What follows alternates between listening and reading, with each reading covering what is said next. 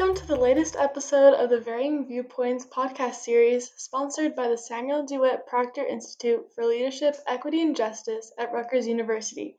I'm your host, Sharaya Morrison, and I'm a communications intern at the Proctor Institute, and I'm here with our invited guest, Sarah Todd, who is a professor and director of the School of Social Work at Carleton University. Welcome, Sarah. Hi, thank you. So let's get started. Tell me about what you do and your role at Carleton University. So I help run the School of Social Work at the university, and I also teach in the graduate program and the undergraduate program. And I do some research in a simulation lab that we have on the 11th floor of Dunton Tower. Awesome. So what are the issues you research, and what are some of the challenges you have personally faced when exploring controversial issues, particularly as it relates to whiteness and social work with communities and organizations? So I I research in a number of areas related to social work, particularly community practice, and then uncertainty in clinical practice. And in some of that work, what I have touched on is how whiteness is secured by white women's involvement in community development. I think some of the challenges of doing that kind of research is that it can make people uncomfortable, and you're trying to understand how broad systems shape people who are really trying to do good work and trying to hold and appreciate that good work, but also see the implications in securing relations of privilege. So that balance is sometimes hard to achieve. Awesome. What does whiteness look like in the social work occupation, and what does it look like when an organization or individual combats these issues effectively? And furthermore, are there any individuals or organizations who could serve as an exemplar? Um, so I I think that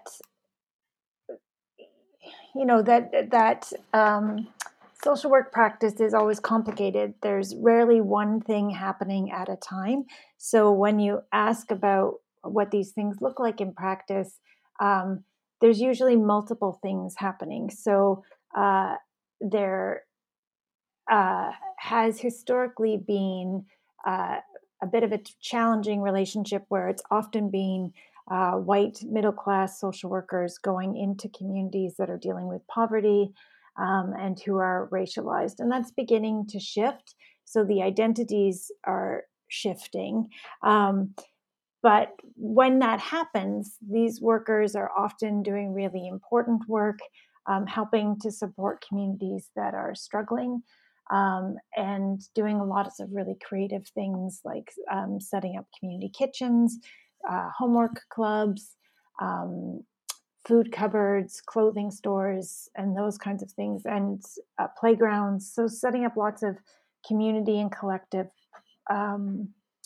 projects that are really important to building a community's sense of having control over what's happening and making a difference in their daily lives.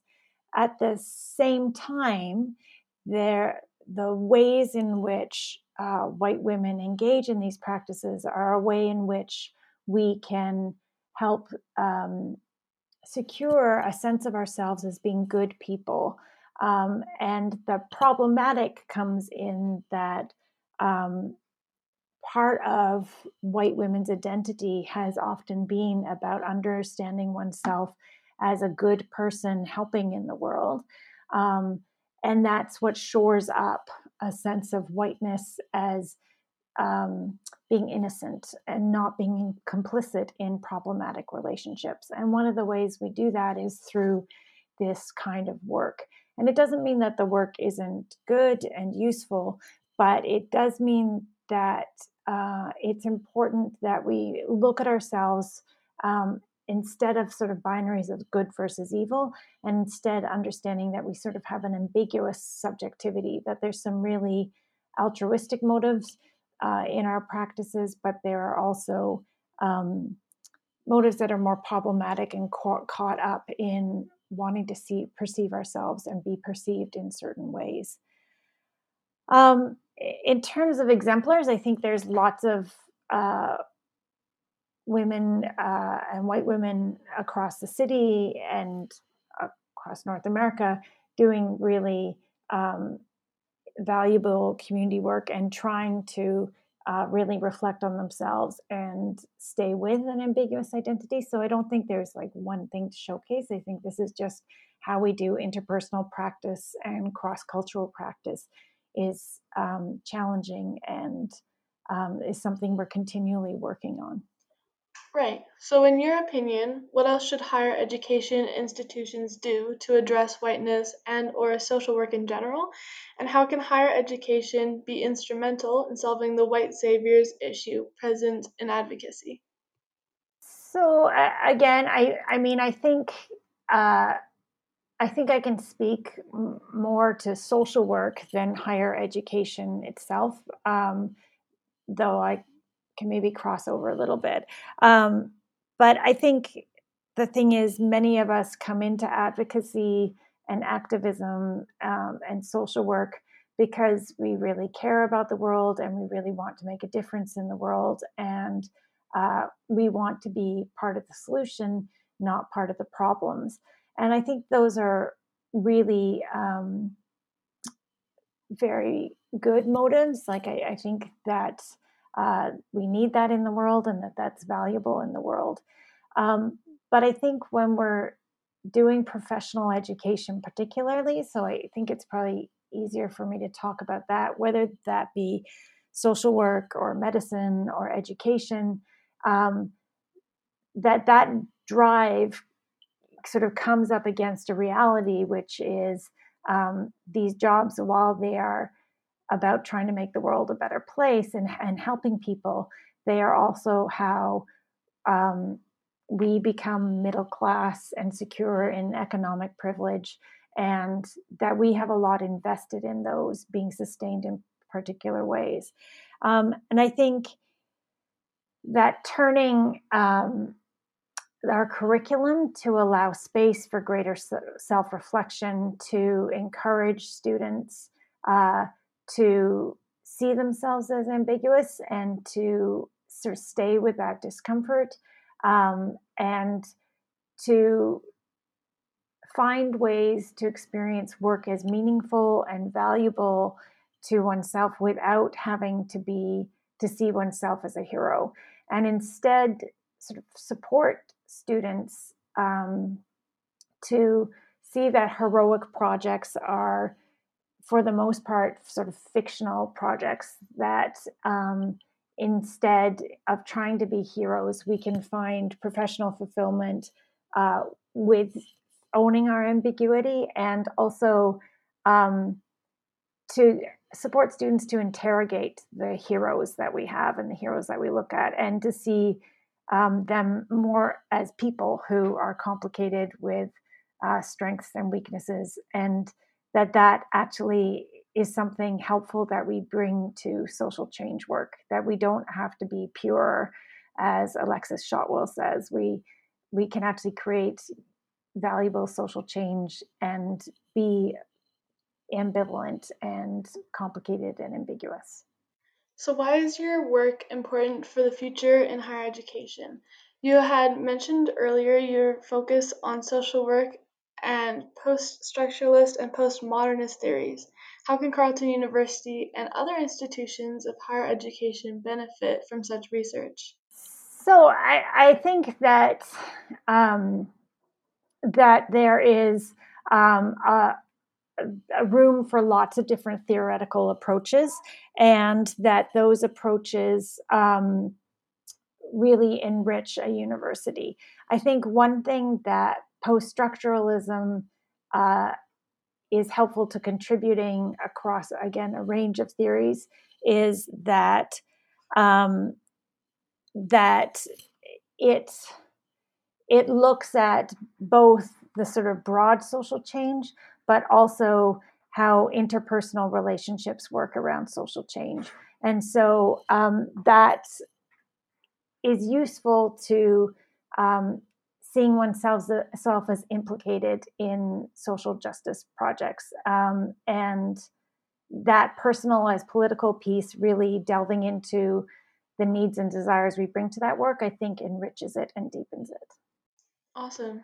Do you ever encounter challenges when you teach about advocacy and social work? And in contrast, do you see anything promising and or any changes happening with your students' perspectives on whiteness and their support of marginalized groups? Yeah, I mean, I think there's lots of challenges in teaching that. I think that the challenge is that um, we can people sustain hope and hope in change? And one of the ways we culturally do that is to invest in notions of heroism. And so it's challenging to try to teach students about advocacy and social change and to try to find other ways to cultivate hope without having to see oneself as innocent. And the problem is that often, because we work in spaces that are kind of binary or either good or bad, it's difficult for students to see themselves as ambiguous, but also hopeful and meaningful in that work. Um, so I think that's one of the challenges. And I'm sorry, I forgot. I don't remember the rest of the question. The rest of the question was, do you see anything promising and or any changes happening with your students' perspectives on whiteness and their support of marginalized groups? Yeah, I think there's increasingly a real awareness of whiteness and white privilege. I think that's sort of entering um, the public discourse. I think there's a danger there in that um, it can again turn into white people centering themselves and their own experiences to the exclusion of racialized communities. And so I think when racialized, Indigenous, and Black communities are being taken up, it is important that that not gets sort of sideswiped by discussions of whiteness that again let white students and white instructors focus solely on their experience. Um, and at the same time, I think that it is important to see that we're all implicated in the project, which is hopeful. So, I mean, I don't think this, I think these are pathways that are tension and we're filled and we're always going back and forth. But I do think that issues of racism, anti Black racism, and white privilege and white supremacy are becoming more visible in the general public. And that means there's more space to work on these issues. How can your findings be applied in the world your students venture out into after finishing their education? Um, so I think it's hopefully they carry these ideas with them, and hopefully it makes them more self-reflective in practice, and gives them some language to talk about what is going on, so that whether if they're white, so that they can use this language to reflect on themselves, and if they're Black, Indigenous, or racialized, so that they can have language to hold their white colleagues to account for what's going on. Perfect. So thank you so much, Sarah, for your time, your wisdom, and your voice. Is there anything else you would like to share before we leave today? No, thank you for this. Of course. Thank you so much again.